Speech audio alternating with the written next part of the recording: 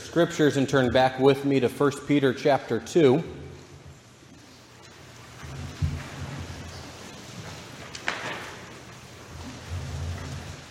The story is told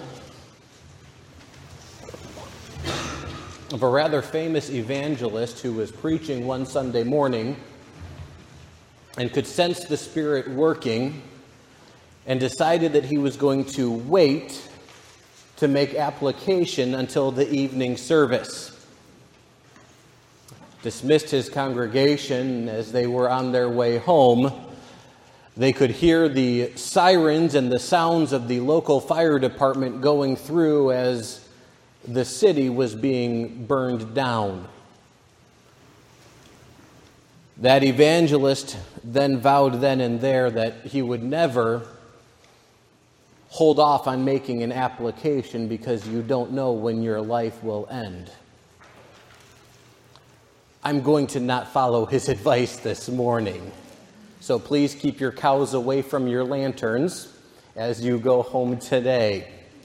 We will make some application from God's Word this morning, but the main application as we look at the stone that Peter describes for us in 1 Peter chapter 2, the main applications we'll be making this evening. So I encourage you, if you can physically come out tonight, to do so, but if not, feel free to take advantage of the live streaming abilities that we have so that you can get the rest of the sermon for today. As we read this morning, 1 Peter chapter 2, we'll be looking at verses 4 through 8. To whom Peter writes, coming as unto a living stone, disallowed indeed of men, but chosen of God and precious. Ye also as lively stones are built up a spiritual house, an holy priesthood, to offer up spiritual sacrifices acceptable to God by Jesus Christ. Wherefore also it is contained in the Scripture, behold, I lay in Sion a chief cornerstone, elect, precious, and he that believeth on him shall not be confounded. Unto you, therefore, which believe, he is precious, but unto them which be disobedient, the stone which the builders disallowed, the same is made the head of the corner, and a stone of stumbling and a rock of offense. Even to them which stumble at the word, being disobedient, whereunto also they were appointed. And this passage is wrapped around this analogy that Peter is making of Christ as the stone. And as we've been singing this morning, we'll continue in our song service this evening, focusing on songs that reflect how Christ is our shelter, how he is our rock. Peter tells us that this stone in verse 4 is a living stone. In contrast to the idols which Israel is often turning to in the Old Testament, it is a stone that was chosen of God, was precious, highly honored by God. And Peter, I believe, may be involved in some serious wordplay here as well, making a reference to the fact that, yes, Christ is the stone, the foundation upon which the church is built.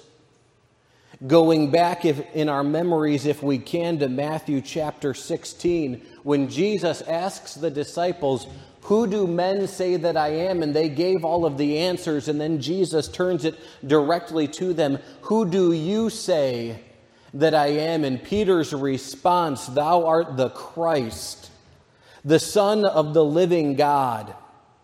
And Jesus answered and said unto him, blessed art thou, Simon Bar-Jonah, for flesh and blood hath not revealed it unto thee, but my Father which is in heaven. And I say also unto thee that thou art Peter, Petra, the rock, not the stone, the shelter upon which the foundation of the church is built, a larger stone, but a smaller stone. You are Peter. And upon this rock I will build my church, not building the church on Peter, but rather on the statement that Jesus is the Messiah, the Son of God.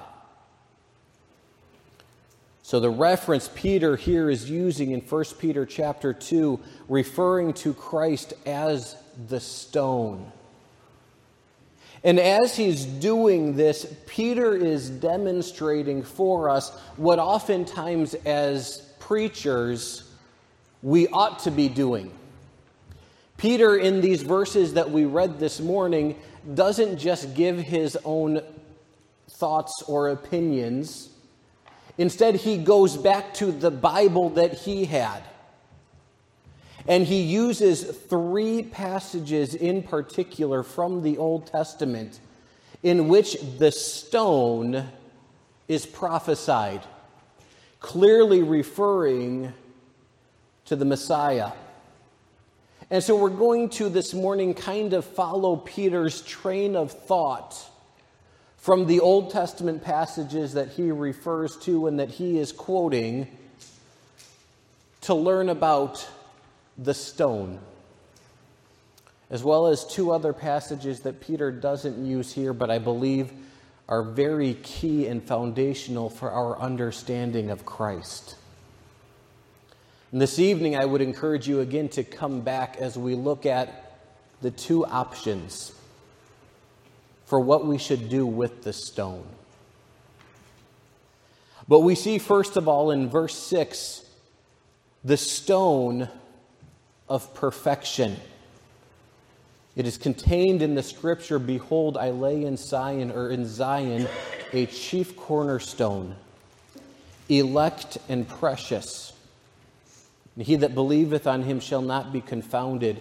Peter here, if you have a reference Bible, is quoting from Isaiah chapter 28. If you turn there, we'll go ahead and look at these couple of verses. Isaiah 28, verses 16 through 17. "Therefore thus saith the Lord God, Behold, I lay in Zion for a foundation, a stone, a tried stone, a precious cornerstone, a sure foundation. He that believeth shall not make haste. Judgment also will I lay to the line, and the righteousness to the plummet. And the hail shall sweep away the refuge of lies, and the water shall overflow the hiding place." As we look at this passage, we see several things about Christ, this coming stone. We see that God is laying a firm foundation with Christ, a foundation which nothing can move. From the earliest understanding and the earliest writings, the Hebrew Scriptures, the Jews understood this passage in Isaiah chapter 28 was referring to a future king. In fact, their commentaries for this passage interpret it saying, "Lo, I appoint in Zion a king, a strong, mighty, and terrible king." Not terrible in the way that we think of it as, you go out to eat and the food is terrible. The chef didn't use enough salt or whatever. It's not terrible as in bad, but one who, when he judges, if you are on the wrong side of the judgment, ought to impose terror. We see in Isaiah chapter 28 that this stone is a tried stone. And oftentimes we have this analogy more common using in metallurgy. When you try the metal to purify and to perfect that metal, it is indicating here that the components of the stone, the structure of this king, and its solidness are well known. The stone is tried. It is a precious cornerstone. It is precious. This speaks of the importance of the stone. The cornerstone would have to support The corner of the building, it needed to be able to sustain the immense weight of the building. And those who believe in the stone,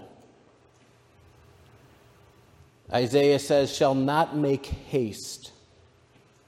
The idea there is you're not going to be making a hasty, a foolish decision that you will regret.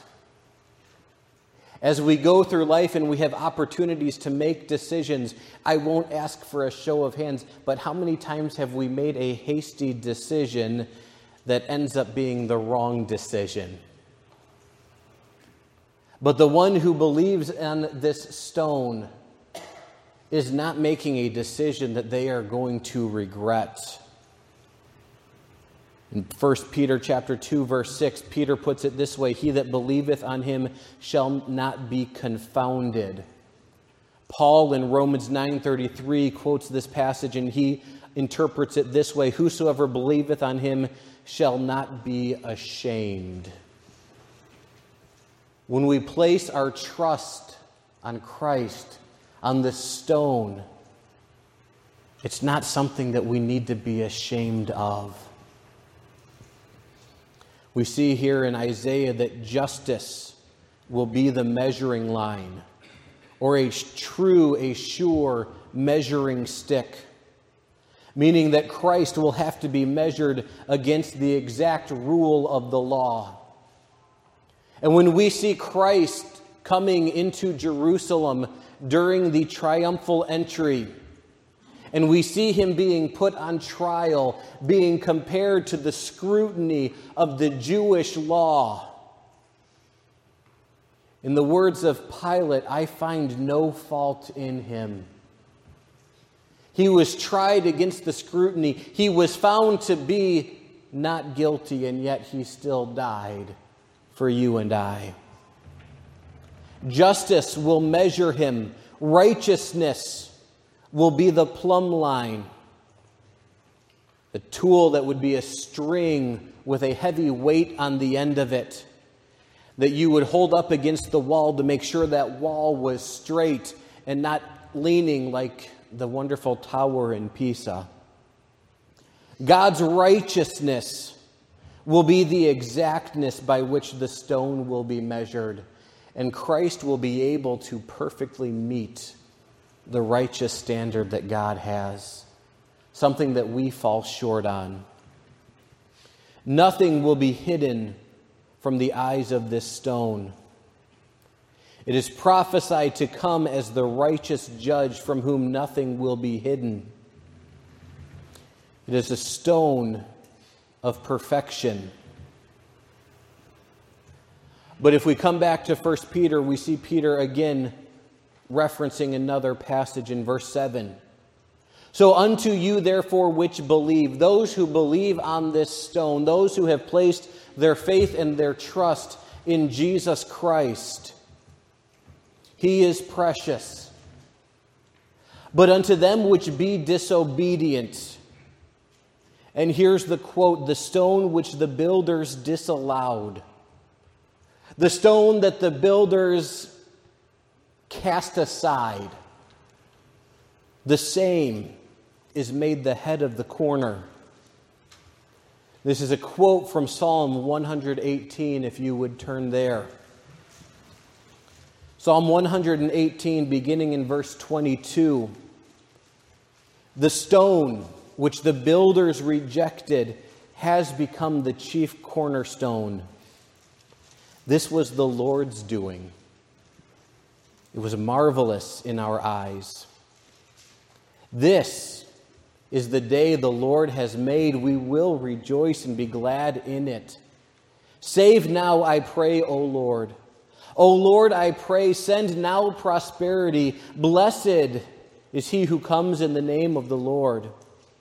We have blessed you from the house of the Lord. God is the Lord, and he has given us light. Bind the sacrifice with cords to the horns of the altar. You are my God, and I will praise you. You are my God, I will exalt you. O give thanks to the Lord, for he is good. For his mercy endures forever. Christ is not only the stone that is precious, but he is the stone that is prominent.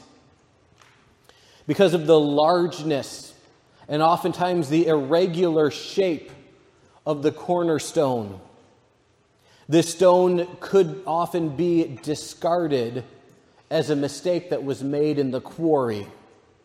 The stone would be transported to where the building site would be, and because it doesn't look like a nice rectangular prism, it's like, man, who messed up on this order? Just toss this one off to the side. Reject it. The same way the Messiah was to come to Israel, and he was rejected. In Matthew chapter 21, verse 42, Jesus talking to his disciples, did ye never read in the scriptures? Okay, didn't you read in Psalm 118? The stone which the builders rejected, the same has become the head of the corner. This is the Lord's doing, and it is marvelous in our eyes. Therefore I say unto you, the kingdom of God shall be taken from you and given to a nation, bringing forth the fruits thereof. And whosoever shall fall on this stone shall be broken. But on whomsoever it shall fall, it will grind him to a powder. And in Luke chapter 20, again, Christ says, he beheld them and he said, what is this then that is written? The stone which the builders rejected, the same is become the head of the corner. Whosoever shall fall upon that stone shall be broken. But upon whomsoever it shall fall, it will grind him to a powder. This stone, though it was going to be rejected by Israel, was to be made the chief, the head cornerstone. And when we think of Christ in his first coming, offering the kingdom of God to Israel, and they rejected it, it was not a surprise to God that that would happen. Rather, God knew it would happen. And though it was rejected, God had that as his plan so that that stone then would go to a place of prominence. You know, we have groundbreaking ceremonies today when a new building is going to be built, where a select group of leaders will take a shovel and will break the ground. You know, they'll turn over a little bit and everyone goes, yay! This is going to be the future site of this building. That didn't happen with Christ. He was rejected. He was cast aside. Psalm 118 is one of the psalms that is a psalm of ascent. This was a psalm that would have been sung after the celebration of the Passover feast. So let's put ourselves, if we can, into the mind of Christ. Having celebrated his last Passover with his disciples, knowing the cross that was set before him. And we see in the Gospels that as they go to the garden, they sing a song, they sing a hymn. What are they singing? They're singing Psalm 118. Imagine knowing what Christ knew, knowing the cross was just on the horizon. And Jesus singing these words, bind the sacrifice with cords to the horns of the altar. Here I am. Put me as the sacrifice. You are my God, and I will praise you. You are my God, I will exalt you. Oh, give thanks to the Lord, for he is good. His mercy endures forever, and he is about to die. He is about to be on his hands and knees pleading to the Father, if it possible, take this cup from me. Nailed to the cross, my God, why hast thou forsaken me? Why am I being rejected? We know the answer. It's because of that sacrifice he is able to be the chief cornerstone. So we can give thanks to the Lord, for he is good. No, we have the verse in there, this is the day the Lord has made. We will rejoice and be glad in it. And essentially, yes, every day is a day that God has made, and we should rejoice in every day. But there's a specific day that Psalm 118 is referring to regarding this stone that is rejected. That is the day of his resurrection. And we'll see at the end times, Philippians chapter 2, verse 9 tells us that God also has highly exalted him. When Christ came to this earth, he was rejected by his own.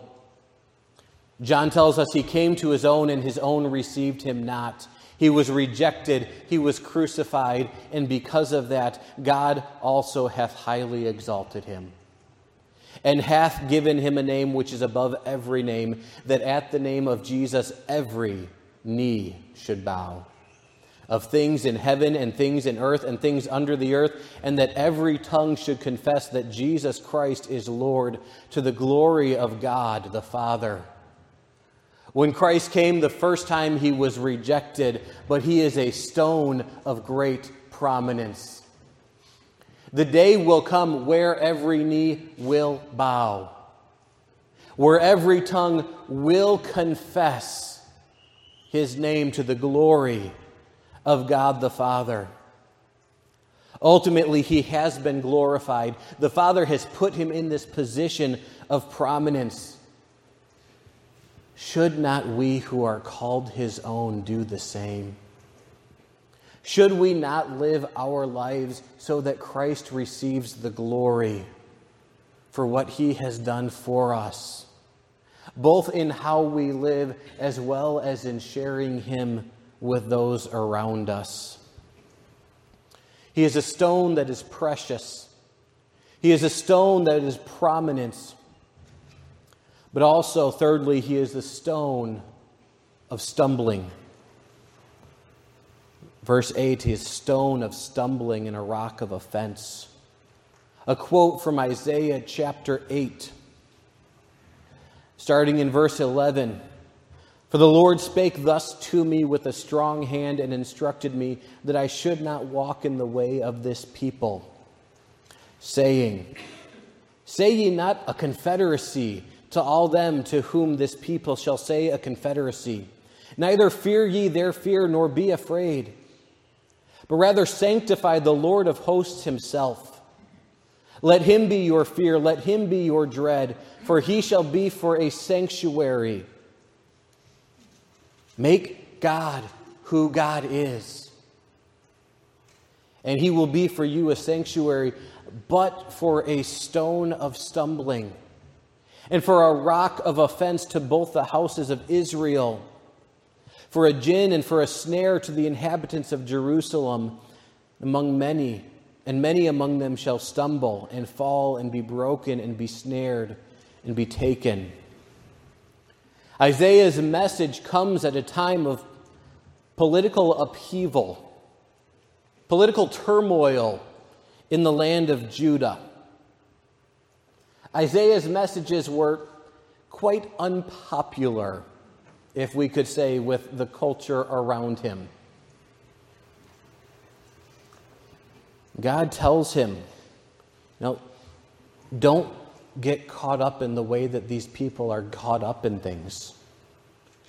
Don't say a confederacy.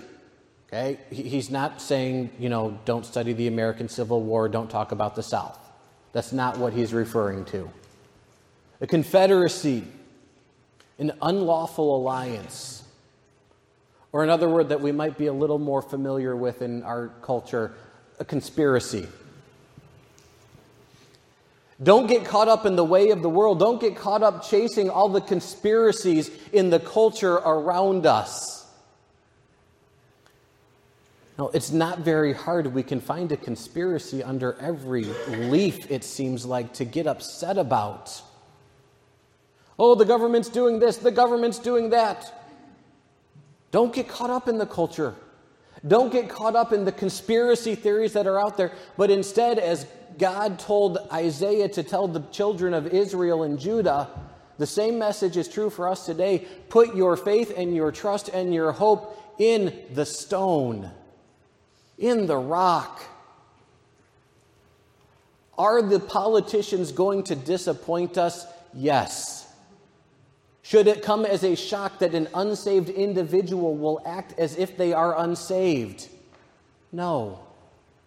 But so often in our Christian circles, we get caught up in all of the conspiracy, all of these things are bad and happening around us, and that's just terrible. When instead the Scriptures tell us, shh, go to the rock, go to the stone.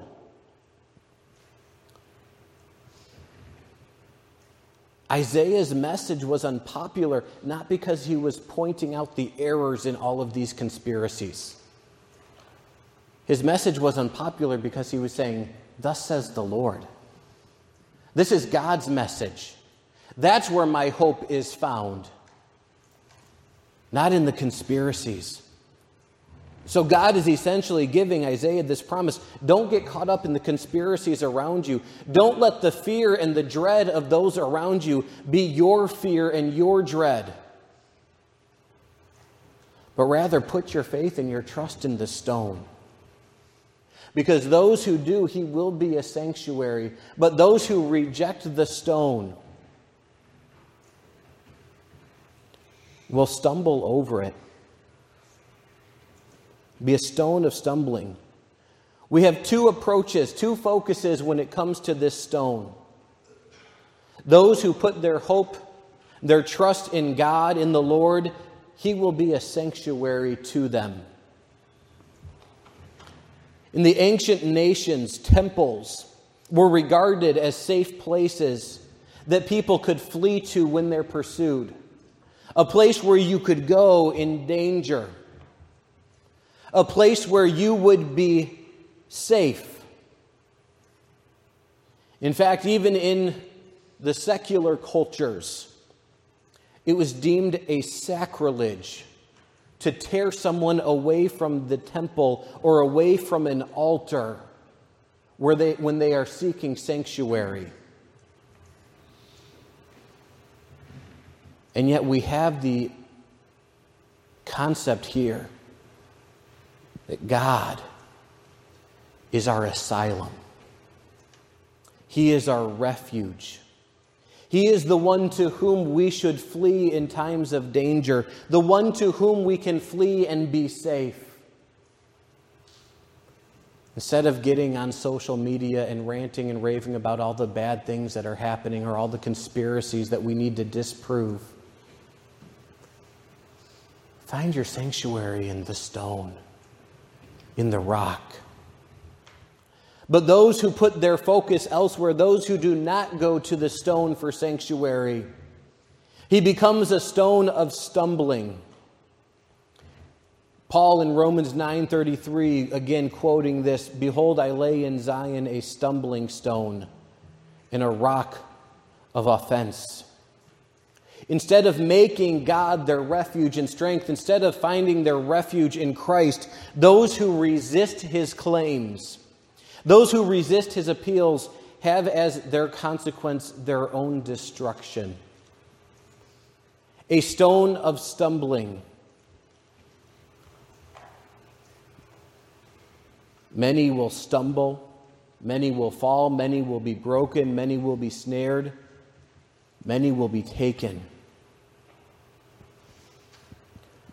So where is our hope today? Where is our focus? As a believer, my trust and my hope would be that we find as our refuge this stone. Yes, the world is not our friend. Yes, the world is going to try to rip us from Christ. It's trying to get our attention off of the one that we should be focused on. But as believers, are we putting our hope in that rock? If we're here this morning and we have never put our hope and our trust in that rock, the alternative is not pleasant. Christ will become a stone of stumbling. A stone that, yes, it's there, you can see it, but a stone that you trip over. And as Christ says, the one who stumbles over the stone shall be broken, and the one upon whom the stone falls will be crushed, referring to eternal judgment as the consequence for rejection. And if you're here this morning and you have not put your trust, your faith, your hope in that stone, I would urge you today to do that. But in the Old Testament, we see also that this stone is a stone of forgiveness. We're segueing away from where Peter's at this point for these last 2 points, but I think they're still a good, accurate representation of this stone. It is precious. It is prominent. It was rejected. But it is, fourthly, the stone of forgiveness. Zechariah chapter 3. Take the time this afternoon to read the whole story in Zechariah chapter 3. You see the high priest Joshua standing before God, and his garments are filthy with the sin of Israel. And we see Satan, the accuser, attacking him, telling God to judge this one. And yet we see the wonderful forgiveness as God's Son comes on the scene and says, no, remove the filthy garments from him and instead put my righteous robes on him. And in Zechariah chapter 3, verse 9, the prophecy is, behold the stone that I have laid before Joshua. Upon one stone shall be 7 eyes. Behold, I will engrave the graving thereof, saith the Lord of hosts, and I will remove the iniquity of that land in one day. The stone is a continuation of the analogy of Christ as the branch in verse 8, a clear prophecy of the coming Messiah. The stone that has 7 eyes. Revelation chapter 5, verse 6. John records, he beheld, and lo, in the midst of the throne and of the 4 beasts, in the midst of the elders, stood a lamb, as it had been slain. This lamb having 7 horns and 7 eyes, which are the 7 spirits of God sent forth into all the earth. The eyes in the scriptures are a symbol of intelligence. 7, the number of completeness, signifying the stone with 7 eyes, the completeness of the knowledge that this stone has. And yet, despite the fact that this stone knows every sin that we commit against it, in Zechariah chapter 3, verse 9, there's the wonderful promise, saith the Lord of hosts, I will remove the iniquity of the land. Even though that stone knows how guilty we are, even though Christ knows the sins that I have committed against him, as a lamb he was slain so that I can have forgiveness from those sins, and that you can have forgiveness from those sins. And again, if you are here this morning, if you have not received the sacrifice of the Lamb, I would plead with you, I would beg with you, I would urge you to do so. Because not only is he the stone of forgiveness, but on the flip side, fifthly, he is the stone of conquering. In Daniel chapter 2, Nebuchadnezzar has a dream, he has a vision that he has no idea what it means, and he calls all of his wise men to him. He says, tell me what my dream was and tell me what it means. And they're all like, we can't tell you what it means. We can't make up what it means if we don't know what it is. And Nebuchadnezzar goes and decrees that all of the wise men in the kingdom be killed because they can't offer an interpretation. And Daniel comes onto the scene and giving the glory to God. God knows your dream, and God has revealed to me what your dream was and what it means. And in this dream, Nebuchadnezzar saw a stone that was cut without hands, which smote the image upon his feet that were of iron and clay, and brake them to pieces. Then was the iron, the clay, the brass, the silver, and the gold broken to pieces together, and became like the chaff of the summer threshing floors, and the wind carried them away, that no place was found for them. The stone that smote the image became a great mountain that filled the whole earth. And then the interpretation, here's what it means. In those days, these kings, in the days of these kings shall the God of heaven set up a kingdom, which shall never be destroyed. The kingdom shall not be left to other people, but it shall break in pieces and consume all these kingdoms, and it shall stand forever. For as much that as thou sawest that the stone was cut out of the mountain without hands, and that it brake in pieces the iron, the brass, the clay, the silver, and the gold, the great God hath made known to the king what shall come to pass hereafter. And Nebuchadnezzar, the dream is sure. It's going to happen. The interpretation is sure. In this dream of Nebuchadnezzar, we see the stone as the complete conqueror of all the kingdoms of the earth before. The conqueror of all those who do not place their hope and their trust in him. We see the stone will grind, it will crush. And again, if we go back to Christ's words in Matthew 21, verse 44, whosoever shall fall on this stone, the one who stumbles over Christ, the one who rejects Christ, shall be broken. And as a result of them rejecting Christ, when Christ comes as the conquering king and that stone falls upon them, it will grind him to powder. Whether one rejects Christ and stumbles over the stone, or whether one is apathetic towards Christ and the stone falls on him, the result is the same. Yes, it is a stone of forgiveness, but it is also a stone that will judge righteously.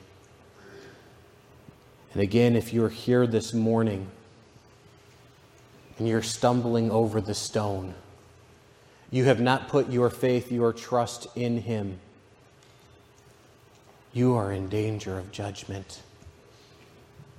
But you don't have to be.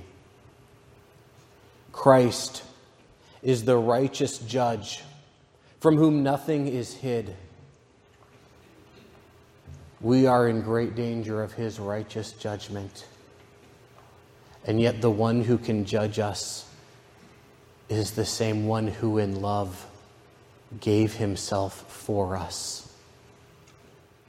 Although mankind continues to reject the stone, God has glorified him. As believers, are we living our lives in a way that glorifies him? Are we living our lives in obedience to his command, in obedience to his word? Whereas Peter says later in 1 Peter chapter 2, are we living, having our conversation, having our lifestyle honest among the Gentiles? So that if they speak against you as someone doing wrong, your good works stand out against that testimony. By your good works which they behold, they will glorify God in the day of visitation. As believers, are we living our life so that Christ receives glory? Are we truly finding our sanctuary and our peace in him? Or are we allowing ourselves to be caught up in the conspiracies, in the turmoil, in the world around us, instead of finding our sanctuary in Him? Have we truly experienced His forgiveness? If we have, are we imploring others to do the same? Sharing the good news of the gospel with those around us. The question this morning is, what will we do with this stone? Will we seek Him and find forgiveness, sanctuary, and peace? Or will we reject that stone and in the end find the perfect wrath of the righteous one? This evening we're going to conclude the message by looking in more detail, as Peter does, on what our response to the stone should be. But there's enough of what we've seen this morning to cause us to make a decision. Are we going to live for Him, find our peace and our rest, our hope in Him? Or like the world around us, will we reject? Father, we thank You for the stone. We thank You for Your Son, the sure foundation upon which our lives are to be built. God, I pray that You would work in our hearts, Father, that if we, those who are saved, if we are not finding our refuge, not finding our hope for the everyday living in You, may we cling to Christ. May we cling to the rock as our sanctuary. May we live our lives in such a way so that the unsaved world would see our obedience. Father, for one who may be here who has never experienced Your Son's forgiveness and are ultimately going to be facing His wrath, Father, may today be the day of salvation for that one. We ask these things in the name of Your Son, our Savior, Jesus Christ. Amen.